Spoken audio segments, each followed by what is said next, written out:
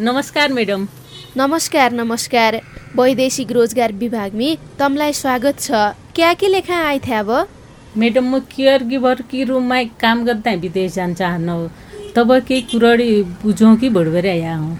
तमलाई कति वर्ष भयो अब? मलाई 25 वर्ष भयो मैडम। मैले केयर गिवर में काम गर्दा झन् पाउने हो कि नाइ? कम्तीमी 10 कक्षा पास भया नेपाली नागरिक 25 वर्षबठे 45 वर्ष पूरा नभया, कम है कम 5 फिट उचाइ रे 45 किलो तौल भया, प्रहरी रेकर्ड निको भया, शारीरिक रे मानसिक रूपमी स्वस्थ रे गरुवा भारी बोक्दु सक्द्या, चुनौतीपूर्ण हेरचाह सेवा प्रदान गर्दु सक्द्या रे इच्छुक मान्छु केयर गिभर की लेखा योग्य हुनान।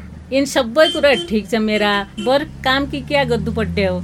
लौ सुन पुई। प्राथमिक उपचार, बालबालिका, ज्येष्ठ नागरिक रे अपाङ्गता भया मान्छुनको सरसफाई, आराम दिने रे आपतकालीन सेवा दिन पडन्छ।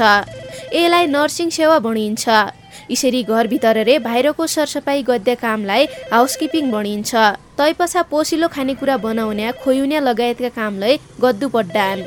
मलाई त आफ्नै घरमै काम गर्यो अनुभव छ।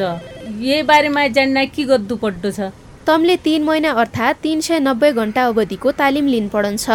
वैदेशिक रोजगार बोर्डको सचिवालयले केयर गिभर सम्बन्धी पाठ्यक्रमलाई तयार पारिरहेको छ। बोर्डको मान्यता प्राप्त वा वैदेशिक रोजगार विभागमी सूचीकृत संस्थानले तालिमलाई दिनान। तालिम खुल्यो कहाँ थाहा पाउन सकिन्छ मैडम? तमले आफ्ना पालिकाको कार्यालय, सिटिईबिटी रे यही अन्तर्गतका शिक्षालय, वैदेशिक रोजगार विभाग रे बोर्ड मिलै सम्पर्क गर्दु सकुन्छौ। तालिम पछि सिधै काम की लेखा विदेश जान पाइने हो त? तालिम पछा तमले राष्ट्रिय सिप परीक्षण समितिबठे सिप परीक्षण गराउन पडन्छ। तै पछा सरकारले केयर गिभर की लेखा खुल्ला गर्या देशमी श्रम स्वीकृति लेबर जान पाउने हो।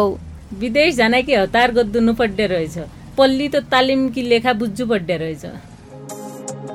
यूरोपियन युनियनको आर्थिक सहयोगमी ब्रिटिश काउन्सिलबाट प्रबन्धित दक्षता परियोजना रे आप्रवासन सम्बन्धी संयुक्त राष्ट्र संघीय निकाय IOM नेपालबाट जनहितमा जारी।